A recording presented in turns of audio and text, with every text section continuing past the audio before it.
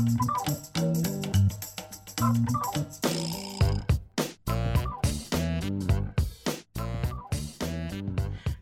you are listening to Delta Dispatches. We're discussing Louisiana's coast, its people, wildlife, and jobs, and why restoring it matters. I'm Jacques Hebert with Environmental Defense Fund. And I'm Simone Maloz with Restore or Retreat. And here we are, Simone, in September. It's hard to believe we're just charging through 2020. It's hard to believe we made it to September. Exactly. It's hard to believe. I hope this means that, before long we'll get some cooler weather, but of course we still got a ways to go before that happens. Of course, since the last time we were on, our state's been hit with a devastating event. We've had Hurricane Laura make landfall as the strongest hurricane to hit Louisiana since 1856. There's been incredible damage and devastation in Southwest Louisiana and Calcasieu and Cameron parishes. And of course, we're very much thinking about our neighbors in Southwest and, everything they're going through right now as they begin their long road to recovery. And we'll need to be there for them and hope that others are as well. There was a lot of media attention at the moment that Laura hit and in the aftermath. And even if that media attention goes away, we know that what people are going through in terms of rebuilding their homes and their businesses and their lives is going to take a lot of time. And so we need to be there and help the people that have been impacted by Hurricane Laura. Our organization put together just a landing page with a number of organizations that are doing really good work to get food and water and resources to the people that have been impacted by Laura. So if you're looking for ways to help those directly impacted, please go to MississippiRiverDelta.org/Laura Relief, and you can see a number of the organizations that are doing work there. Southwest Louisiana Center for Health Services, Community Foundation of Southwest Louisiana, the Mutual Aid Response Network, Cajun Navy, United Way of Southwest, just to name a few. So there's no shortage of need right now to help those that have been impacted by Laura. So please, make sure we're continuing to elevate that need and talk about it and support those that have been impacted. Yeah, and definitely have been thinking about so many of our past guests, Claire Hebert, Lori Cormier out in Southwest Louisiana. I have to tell you, Jacques, I followed Steve Caparata on Twitter, and he still has some amazing updates and some good information. But he was somebody I listened to all along the way. He had some great information. So I am thankful for past guests that have been on that have offered us that connection to Southwest Louisiana, and we are still thinking about you, and hopefully we'll be there for you when you need us. We have some guests on that are also no strangers to these life-changing events, and I'm very, very interested to hear their perspective on what just happened, knowing what they've learned the hard way. So first and foremost, we have Miss Sydney Coffey with us. Welcome to Delta Dispatches, Sydney. Sydney used to head the Governor's Office of Coastal Activities under Kathleen Blanco, and she chaired the first Coastal Protection and Restoration Authority. I'm sure she has some very good stories from those early days. I'm very interested in hearing. Sydney also helped to lead the creation of our first master plan, something that we talk about almost every show, and the reorganization of state government to more comprehensively address coastal restoration and protection efforts. Sydney also she also served under Governor Mike Foster. She worked on legislation to fund and authorize the state's coastal restoration efforts. Sydney, you have a long and distinguished resume, but we want to really get to talk about the work that you did. So welcome to the show, Sydney. Well, thank you. Nice to be here. So, we have all these things happening to us amid a pandemic. So how are you doing? You said you got very good at Zoom. How's your family doing as well? Everyone's fine. I have granddaughters who have just gone back to school. I worry about them a little bit and what's happening, and they think all the virtual school days are hard, is the way they say it. Is the way they put it. I think it's just hard sitting in front of that screen all day, But that generation is used to sitting in front of screens, so I'm sure they'll do fine. The pandemic has really been something I know for everyone, and as it has been for me. lots of changes in my life, and just it's hard. I think everybody has up and down days, and it goes like a roller coaster. We all want it to be normal again. Yeah, I guess this is our new normal, huh, Sydney? Yeah, I We'll think see. so. Yeah. Happy hours by Zoom almost every day. Yeah, Right, right. Yeah, yeah. Most people need a happy hour every day. That's for sure. I know Um, I do. so when we reached out, Sydney, we wanted to ask you to take probably a very hard trip down memory lane for the Katrina anniversary. But let's talk about the storm itself. 15 years ago, and for Katrina and Rita, what were you doing for Katrina? Where were you? What kind of work were you doing when the storm actually hit?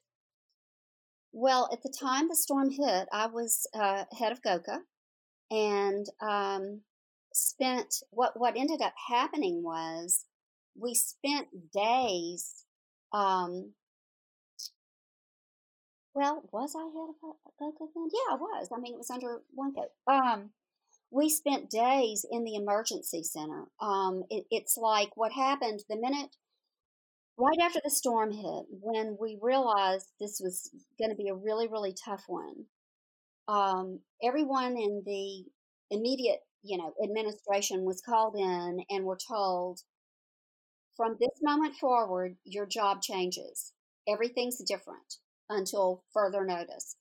And so I was put in the emergency center, helping to triage and coordinate national media requests, all kinds of media. I mean, as y'all can't. I mean, you just as you can imagine, it was from International, right? Yeah, all national, eyes. every point of the globe.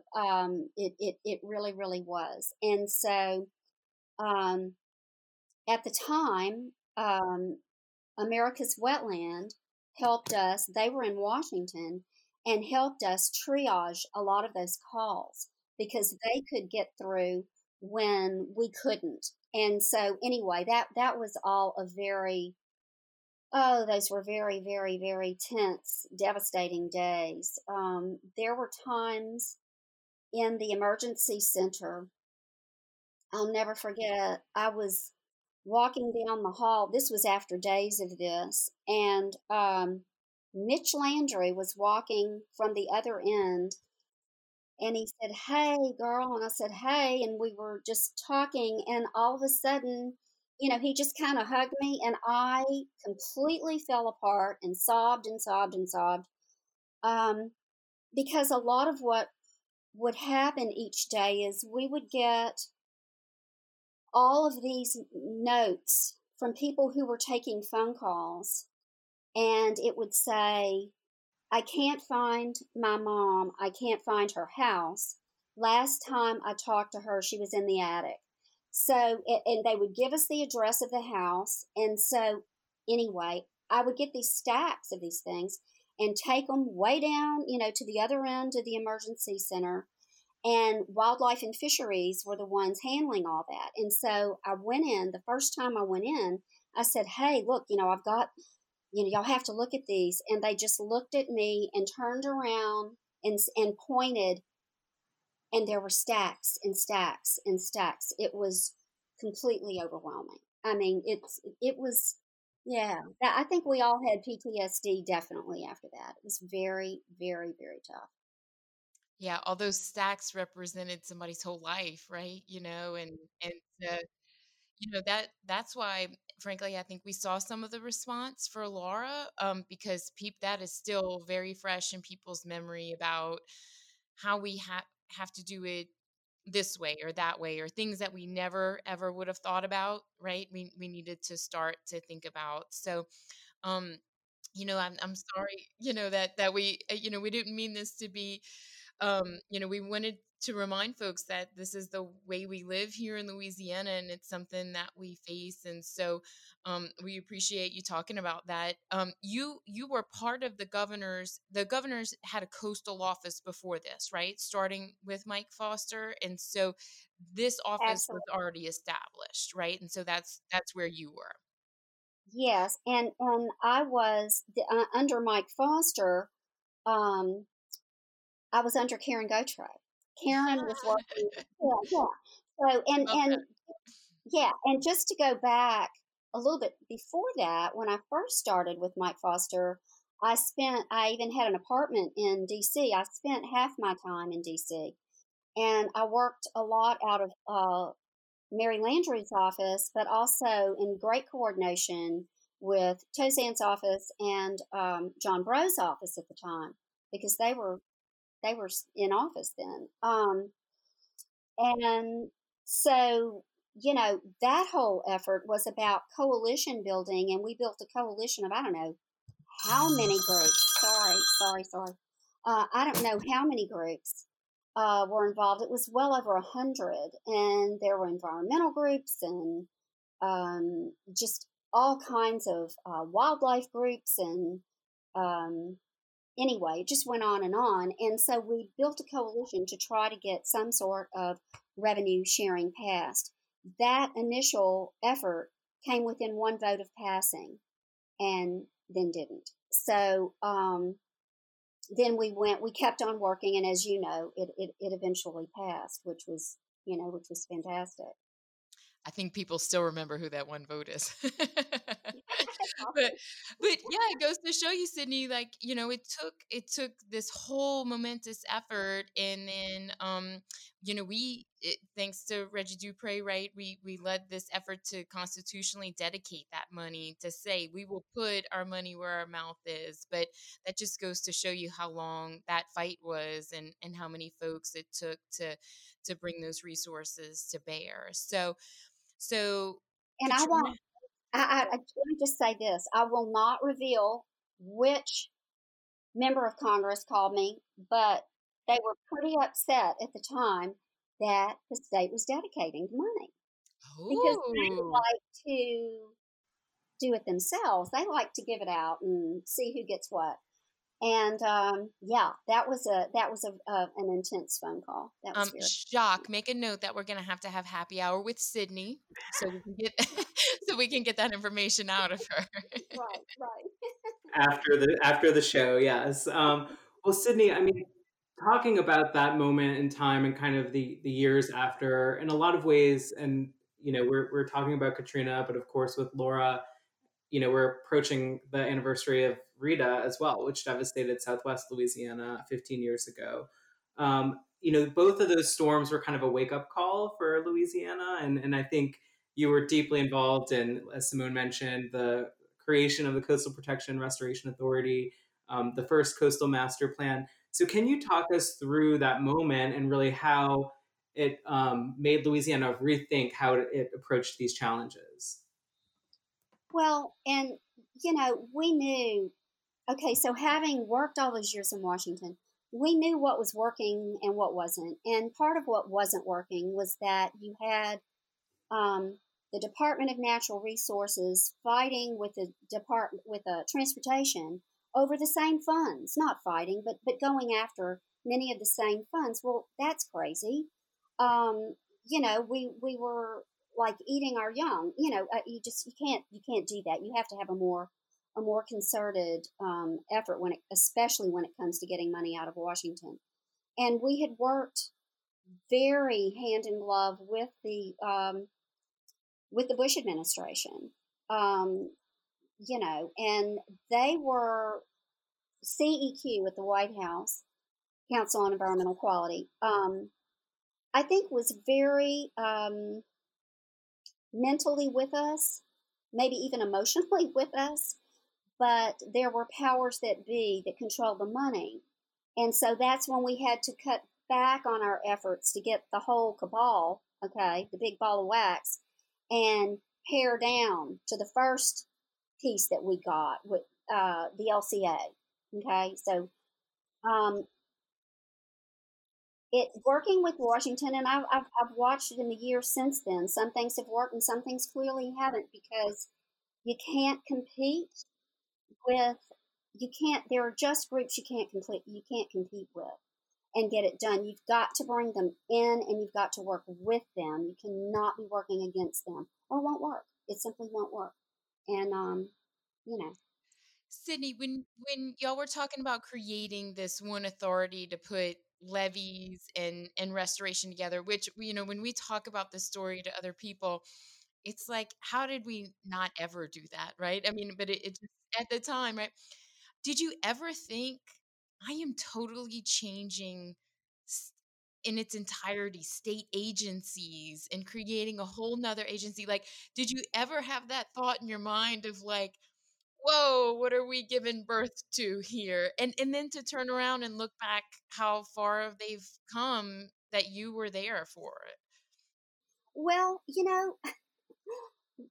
we were so mired down in the process that we were building it on a daily basis. I mean, I would sit in a room for hours and hours with, at the time, Johnny Bradbury, who was head of transportation, and Scott Angel, who was head of DNR, and with a couple of other people we would bring in. And Robert Twilley was big in that when it came to the science side of it, trying to craft, trying to see what we could do. And there was a lot of negotiating because you had two very strong department heads who had jurisdiction over what they did, and each of them had to give up something. So it took a long time, and it took a lot of individual uh, conversations and then group conversations. And I guess to answer your question, I mean, I don't know if I ever felt that way. I guess maybe when it was over, when we finally did it, I thought, wow, this is great. Okay, this is going to be good. This could be really good. But at the time, it was really kind of hard, actually. So, Sydney, talk about what came along with the new agency, a new plan. And we've had Robert Twilley on the show many times, and folks like Denise Reed and others. We talk about this document now that's the entire basis of our coastal plan. Talk about what the first one was like and getting to the first one. You know, the first one that was okay. So that's when Randy Hanchey was Oh at yeah, UNO. yeah. I Yeah, remember Randy. Yep. yeah, yeah. John Porthouse was right under him, and John I Porthouse still see really, John. Yeah. Uh-huh. yeah, absolutely. And so he was really the keeper, the keeper of the process, the keeper of the plan. And so, and as a lot of us in coastal, most of us know that that first plan was very general. Um, we had to pull together everything that existed to that point and then start looking at what could be, right? But you just didn't have the detail that you do now, or the detail that came to be as it progressed. And I have to tell you that one of the most satisfying things is to see where we are today, to see where it came from, that very um, sort of general plan, if you will, that sort of just carved out where we needed to go and how we needed to get there. And to see where we are now is it just is mind blowing. It is so exciting. We are such a model for the rest of the country. No one can even come close to what Louisiana is doing. I was Very gratifying. I was Yeah. going to ask Sydney, I'm sure you've visited some of the recently completed restoration or protection projects. And what is that feeling like when you go and you actually see something that's been built, based on the foundation that you helped create, years ago? It's so wonderful, and to see the progress with just the policy side of it, which to a lot of people that's kind of boring, but it's like wow. And we're now in parts of it that are the most difficult parts, as y'all well know. But we had to get there. You couldn't conquer those policy issues until you actually had done enough to get there, right? I mean, enough science had to be done, enough, just general process had to be done, enough progress had to be made. So today, it's probably even more challenging than what we had to do to start from whole cloth to create a template to work from. Um, Yeah, I don't know, Sydney. It took an amazing feat to take that first step and to take things like Coast 2050 and LCA and Right. to even no obviously nobody had done that before, to put that even all on one page and Mhm. start there is just so amazing to be the kind of leader that would be willing to take that first step. And so we can't thank you enough for your leadership in those days. But so Yeah. Sydney, you have a But I communication. want to say, Simone, you know, every bit of that credit goes to those guys and gals who were working on that plan, because that they were working on that night and day. I mean, the yeoman's effort of that, it just cannot be. I can't even describe it. Yeah, I agree. There's an amazing team that went behind that, and some passionate folks, right? That just keep going, because it could definitely seem insurmountable at times. So I was going to say, you have a communications background. You worked at America's Wetlands for years after you left the governor's office, and so I just kind of have a question about what message do you think that we still have to communicate today here in Louisiana? What do you feel like we still have to say to the nation or the world about what's happening? I think they have to recognize that we're sort of the canary in the coal mine, that we are, no matter the politics of it, because it's just politics, we are experiencing the front lines of climate change on our coast. We are. This is about climate change. And what we're doing is um, ultimately going to tell the story of how we survive as the amazing coastal state we are. And I think that, and of course, I can say this without having to deal with the politics of it right now. But let's call a spade a spade.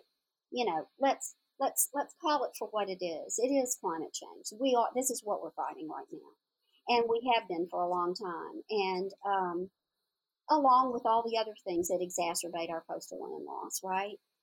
But I think people need to understand that although we live in a place that is going to continue to be devastated on one part of its coast or another, or all of it, um, we have a plan. We're moving forward.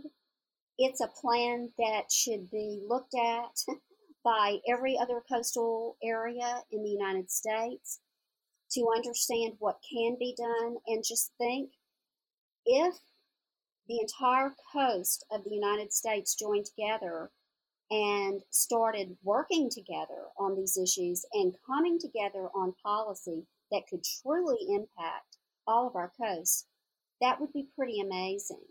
Um, and still, I think the age-old message, because it's still true today, is what we do for everyone else. What happens on this coast is not just about us.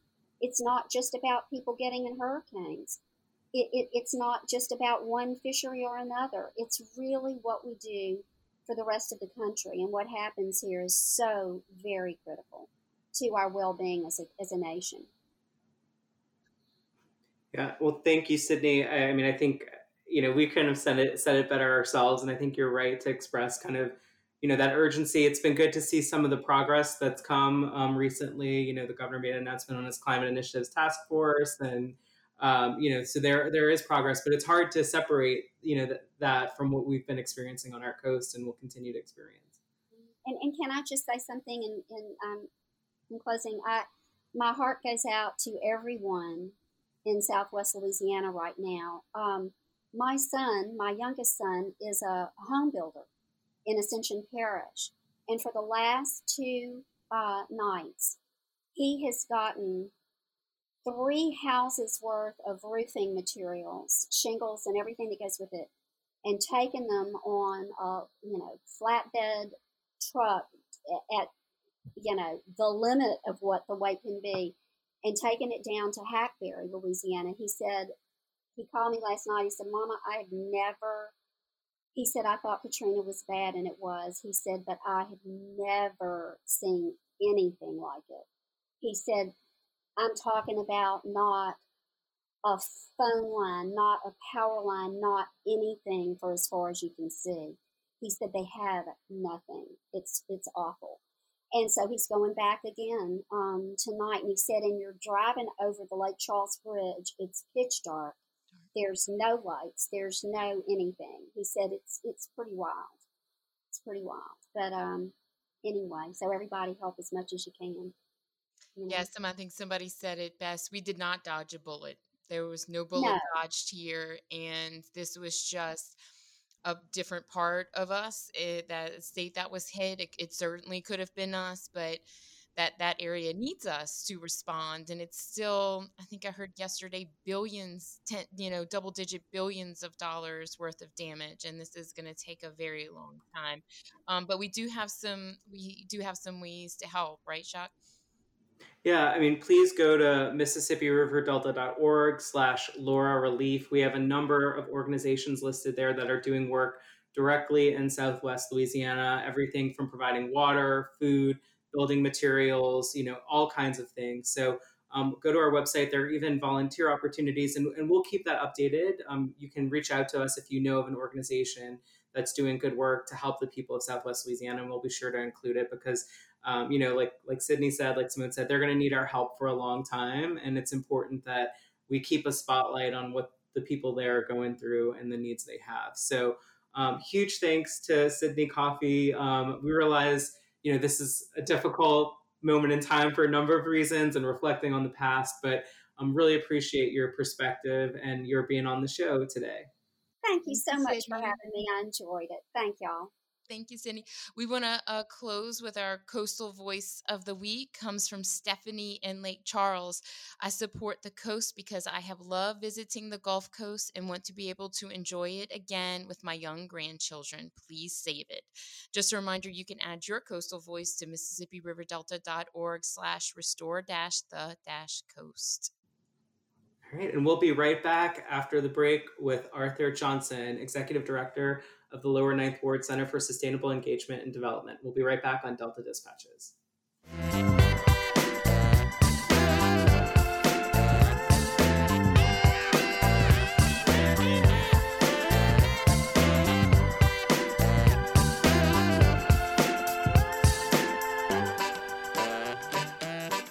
Hello, you are listening to Delta Dispatches. We're discussing Louisiana's coast, its people, wildlife, and jobs, and why restoring it matters. I'm Jacques Hebert with Environmental Defense Fund. And I'm Simone Maloz with Restore or Retreat. I have the coastal stat of the week. According to Yale's Climate Connections, Hurricane Laura hit western Louisiana with a devastating blow at 2 a.m. Eastern Time, 1 a.m. Central Time on Thursday, August 27, 2020, making landfall as a Category 4 storm with 150 mile per hour winds with sustained gusts. In terms of winds, Laura tied with the last island hurricane of 1856 as the strongest landfalling hurricane in Louisiana history and tied as the fifth strongest hurricane on record to make a continental U.S. landfall. Note that the Saffir-Simpson hurricane wind scale does not account for storm surge, only peak sustained wind. So that puts a lot of things into perspective, Jock. Yeah, certainly. And I mean, I think that's what you're seeing in a lot of the aerial images and just images that are coming out from Southwest Louisiana right now of the damage. You see a lot of really significant wind damage. And so, thankfully there wasn't, the tremendous storm surge that they had predicted on top of that, but still there's so much need that people have, in terms of just starting the process of rebuilding their lives, their homes, their communities, and they will for a long time. So please, if you can, if you're looking for ways to help, consider going to MississippiRiverDelta.org/Laura Relief. We have a number of organizations that we've confirmed are doing work in the communities to help in this relief period, and helping to get people supplies and water and food and all sorts of things. I mean, I don't know if you saw this, Simone, but on top of the devastation from Laura, now people are having to do the work of cleaning up their houses, rebuilding, repairing their communities in the sweltering heat of Louisiana and humidity. And so it truly is, we're concerned about people and with this heat that's happening. But, it's a terrible thing to have to go through that, having your house damaged or lost, and then having to deal with the elements of Louisiana at the same time in terms of starting the process to rebuild. Jacques, I remember that after Katrina. And maybe that's revisionist history. I just remember that it didn't rain for so long, but it was so hot. It was just so hot. I'm going to have to ask Arthur if he has the same memory, but I just remember it didn't rain for weeks and weeks, but it was just so hot. That's Louisiana for you, right? So Yeah, and so I mean, we are, keeping the people of Laura that have been impacted by it at the top of our minds and our hearts. Please go to MississippiRiverDelta.org/Laura Relief to learn how you can help and consider helping those. We're also reflecting. We're in the middle of the 15th anniversary of Hurricane Katrina, which was on this past Saturday, and then of course this month coming up. In a few weeks is the 15th anniversary of Hurricane Rita, which devastated Southwest Louisiana, the very area that now Laura has impacted. So we're talking through all this. We are having a former guest, multiple time guest of the show on to talk about how things are 15 years later in his community in the Lower Ninth Ward. So welcome back, Arthur Johnson, Chief Executive Officer for Lower Ninth Ward Center for Sustainable Engagement and Development. Arthur, first, it's been a while since we chatted. Of course, there's a lot going on with coronavirus and the public health emergency, and now we have, these natural or not natural disasters on top of it, right? So, how are you doing? How's your family doing? And how are things in the Lower Ninth Ward right now? Sure. Well, thank you, Jock and Simone. This is, these are very challenging times, and I really appreciate your reaching out. We're surviving, and in the last since mid March with the pandemic, and we then moved into hurricane season, the economic crisis, and all those other things that impact the quality of life. We're surviving. We're trying to make things do what they do, as that kind of saying goes, and and we're putting a lot of our faith and direction into um, working together and trying to make things be more productive and to some degree a little bit more positive to give some sense of hope. I reach out to my sisters and brothers in Lake Charles and in those greater Lake Charles area that have been impacted.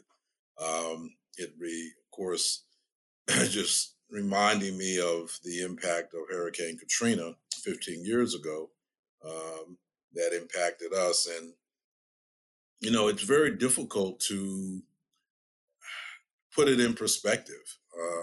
15 years have passed by, but the fact is that still there's so much that still needs to be done, so many things that were promised that didn't happen. So in the Lake Charles area, we reach out to them. We are working with several groups to help any way we can, and we know that this is a marathon. This is not a sprint.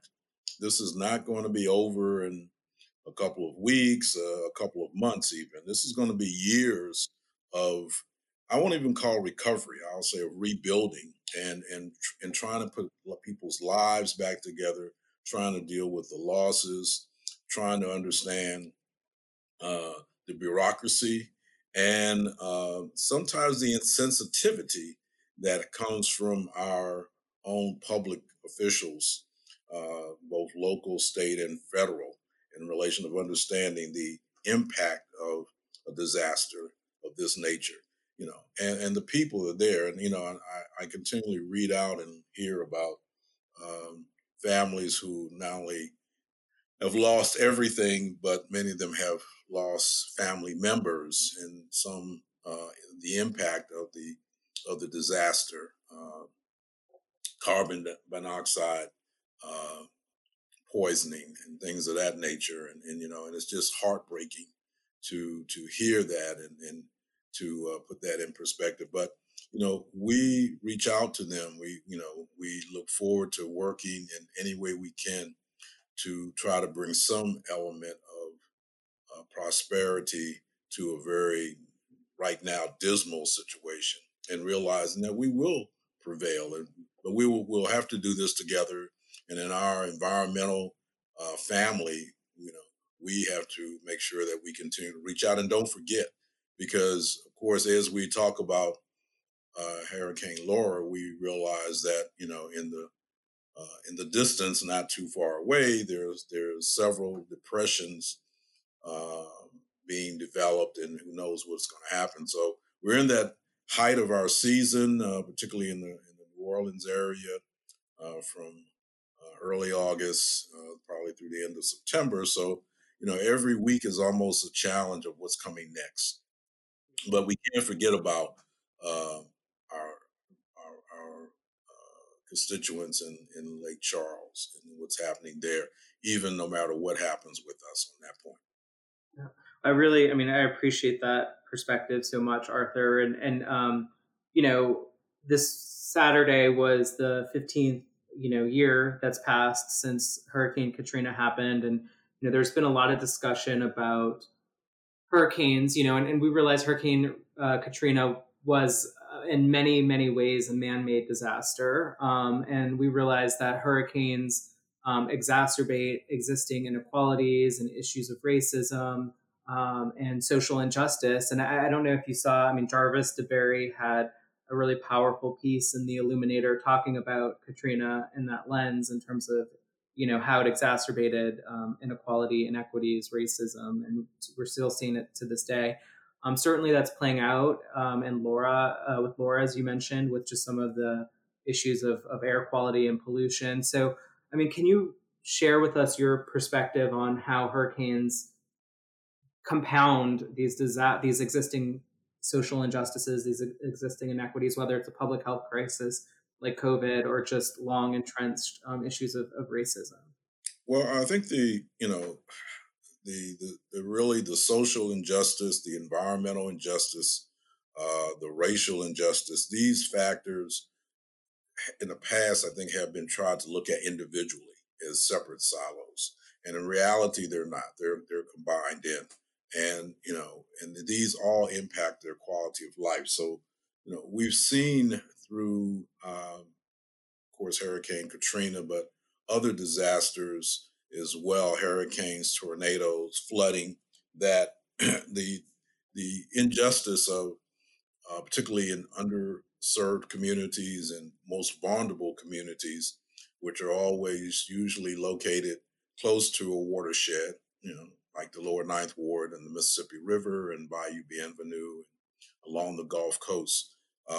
And we have, unfortunately, a tendency in this country to focus about the more prominent components that these disasters impact, and then that goes along with the health disaster.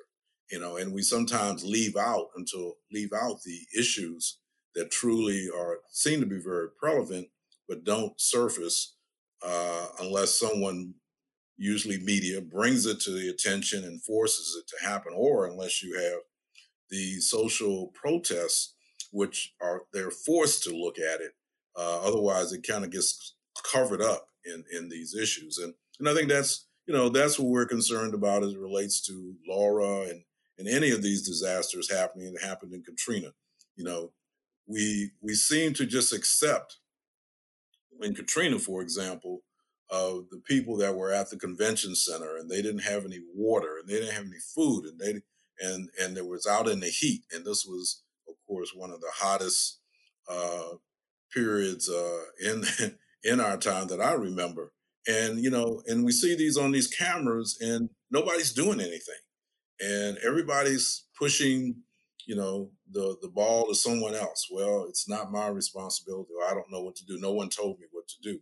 And in the meantime, people needing water, their fluids, and the trucks are riding by with truckloads full of water, military. And so I would hope that this is not the case in Lake Charles. But I am very much concerned as a realist that there probably is that. If there are those who are in need that are not being um, serviced. I read just, I think, yesterday or the day before that the mayor of Lafayette said, well, we can't open up a disaster center in Lafayette because of our social protests. And, I'm appalled by that because the fact is, yes, what happened in Lafayette, which seemed to be covered up, that there was another police shooting of a black man, a young black man that was killed. Um, and, and there are protests about that. And this happened on Saturday. And I didn't hear anything about it until Monday. And then it seems that this whole protest, then you couldn't open up one of the closest, largest city to Lake Charles to help those residents of Lake Charles so they wouldn't have to travel so far because you were not because there was violence so much as he said, well, because the possibility there could be violence. And this is part of that social racism that seems to continue to exist in our country. And as we tie that into the environmental aspects of what we deal with in environmental injustice and our social injustices all tying into, these all impact the most vulnerable people, mostly people of color, definitely all poor people, and that don't get a say or their say is never announced so that people know how they feel or what's going on. And usually it's weeks after that you hear about it, and then there's a whole lot of hoopla. But the fact is, this has been going on for weeks. So, I'm very much concerned. It actually angers me because, we keep seeing this over and over again.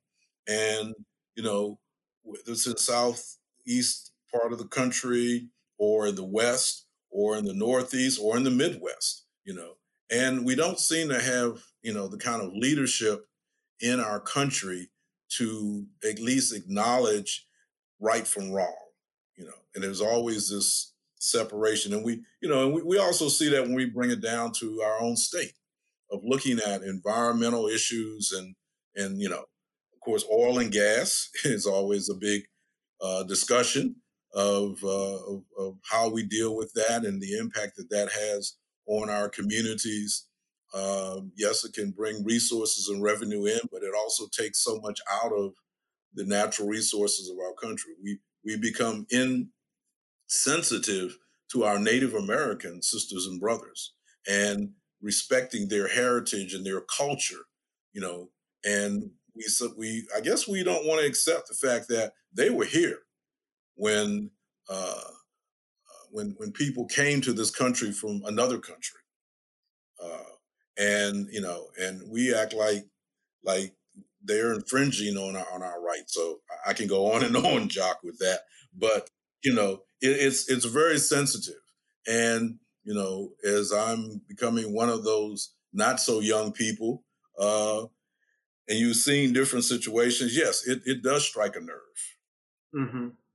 Well, Arthur, I appreciate you're sharing that. I know it's not easy to reflect on these things in this moment when there's just so much happening in the world and it just feels like everything is compounding.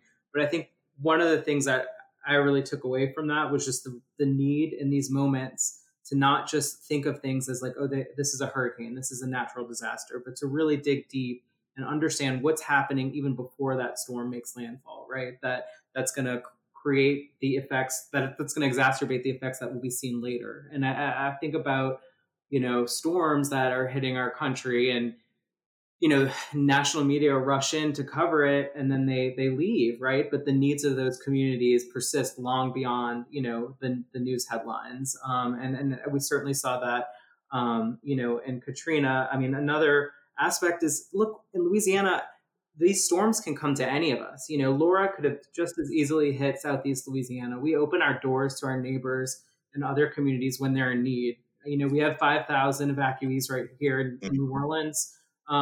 We need to be there for Southwest Louisiana because it could be us next time. And so that's right. And it could be I next appreciate week. your share. Yeah.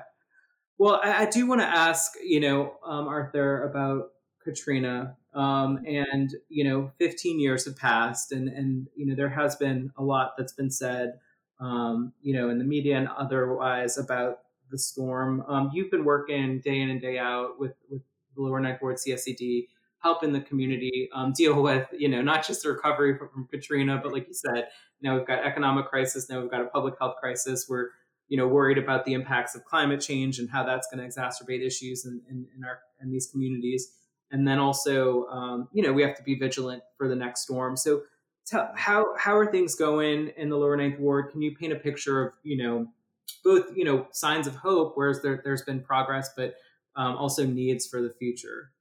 Sure. Well, I think in the Lower Ninth Ward, like many communities, most vulnerable communities, we're working with these different crises that are there. And again, I can't overemphasize this point that all of these crises, all these challenges are all linked together. They're not separate. Um, they do link together, and they impact residents in so many different ways. And I also want to say that these are things that are long term. These are not things that are going to be resolved in a week, in a month, in 3 months, and they're going to have long lasting impact. The same as as Hurricane Katrina, or any major hurricane that comes in and destroys someone's life. So we're working with our sister and brother organizations, nonprofits, neighborhood associations, community leaders, and that also includes the city community, the mayor's office and office of neighborhood engagement and the like. And we're all linking together and to try to find ways to address these challenges as best we can, and to help people and help the most vulnerable, such as our seniors and our families and children, and helping with the health crisis. Education is so important, because the more that you're aware of the issues involving the challenge, the better maybe we can come up with ways to resolve it, or at least to ease the impact, and eventually resolve the issue.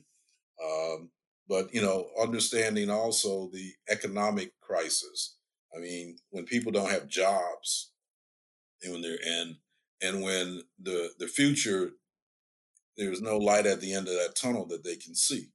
Um, this impacts, and when people have to make choices of what, because there's only so many dollars available, and so we always hear them talk about seniors, and do they have to talk about, well, do I make a choice between my medicine and getting, and food, uh, or what bills do I pay? Do I keep the lights on but I can't pay my car note, or or my insurance? Because some of these things are life changing decisions, such as if you don't pay your insurance, whether it be homeowners or flood insurance, and we're in the middle of hurricane season.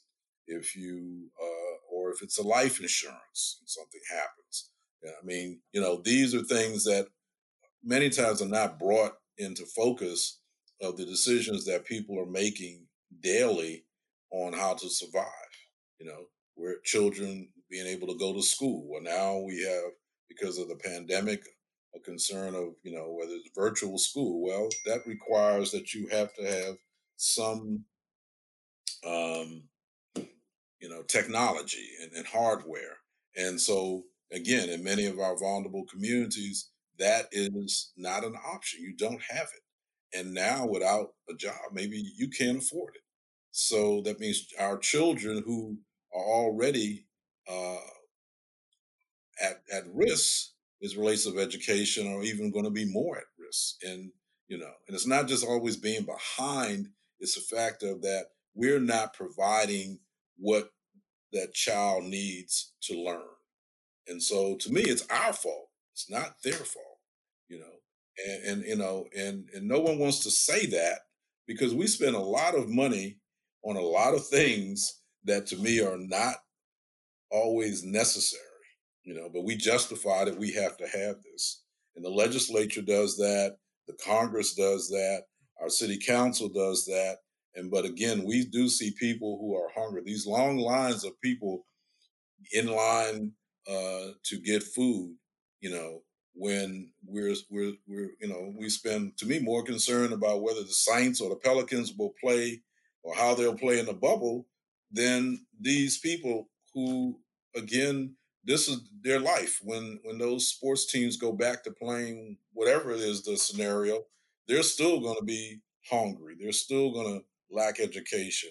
They're still not going to be able to meet their health needs on that basis. So this is where I'm fired up about what I see going around, because they say enough is enough, and we have to stop just ignoring that it's no longer there. And when we don't want to talk about the hard issues or sometimes the more difficult comments that are out there, and we have to stop doing that because we're losing generations and we're losing hope. Mm-hmm. Yeah. I mean, there's just been so much, that like, I think people, like you said, they just like want to get back to normal, or they want to, in a way, like pretend like, we're at a place where we can kind of move on from what we've been experiencing. But the truth is, for so many communities, that's not an option. They don't have that luxury to just, or privilege to just move on and ignore what's going on in their day-to-day lives. So it's really important that we keep that spotlight on, regardless of what's happening, in the news, and then sometimes because of it. So Arthur, I know I want to be sensitive to your time, and I know we've kept you for a while, but I want to be sure, where can people go to learn more about the Lower Ninth Ward Center for Sustainable Engagement and Development, also support you all and the important work that you're doing? Okay, well, our acronym is CSED, and our address is 5227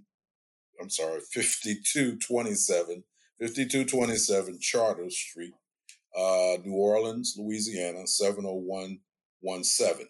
My phone number is area code 504-421-9643. That's 504-421-9643.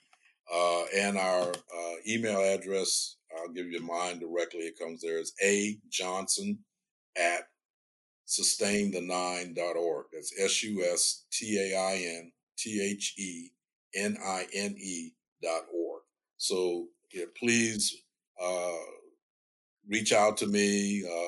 We're working with so many different groups, not only in the Lower Ninth Ward, but also in New Orleans and along the Gulf Coast, as we talk about trying to work together to help our sister and brother communities along the Gulf Coast that have been impacted by Hurricane Laura, that are dealing with the economic and the pandemic crisis that are there. And so it's so important that we have to unite as a team and as a coalition to address these issues and to try to work together and provide whatever little bit that we can provide. Because if everyone does a little, then we start to grow and get a lot. It doesn't have to be all at one swoop. But we can't leave out and we can't forget those who are suffering, who are hurting, who have losses, and realizing, and don't get any kind of recognition in the issues they're dealing with. So, Jock, I really thanks for being on board. I look forward to coming back. This is always a pleasure to talk with you and to share information. And again, if anyone reaches out, please forward them my information so that we can continue to help to make a difference. Absolutely, Arthur. And you always have an open seat on our show. I guess I should say an open mic anytime you want to come on and talk about the great work that you all are doing to help so many communities in the Ninth Ward, but also, like you said, across the Gulf Coast. So thank you so much for being on, for sharing your perspectives, and more importantly, for the work that you all are doing as an organization. Well, that's it for today's show. It was certainly one that, it's important to reflect on where we've come in 15 years, but also how much more we have to do, not just as it relates to any one anniversary, but on an ongoing basis. And I think Arthur and Sydney both did that and highlighted, where we need to go looking forward. So please, one more time, I just want to give a plug to MississippiRiverDelta.org/Laura Relief. Please go online and find ways that you can support a lot of the organizations that are working directly in Southwest Louisiana to help communities that have been impacted by Hurricane Laura. Even if it's none of those organizations, find an organization that's doing work and helping directly support the people who are going to need our help for a long time right now. So again, our hearts, our prayers, everything are with the people of Southwest Louisiana in this difficult time. And we also need to get our feet and our arms and our our bodies to help as well as much as we can, or just in other ways to support them. So we'll continue to share information and news as it relates to the storm and in future episodes. And please reach out if you have information you'd like to share about ways that we can help those communities. So thank you so much for listening. We'll be back on the next episode talking more about ongoing recovery from Hurricane Laura and also needs of communities across Louisiana. Thanks for listening, and we'll be back next week.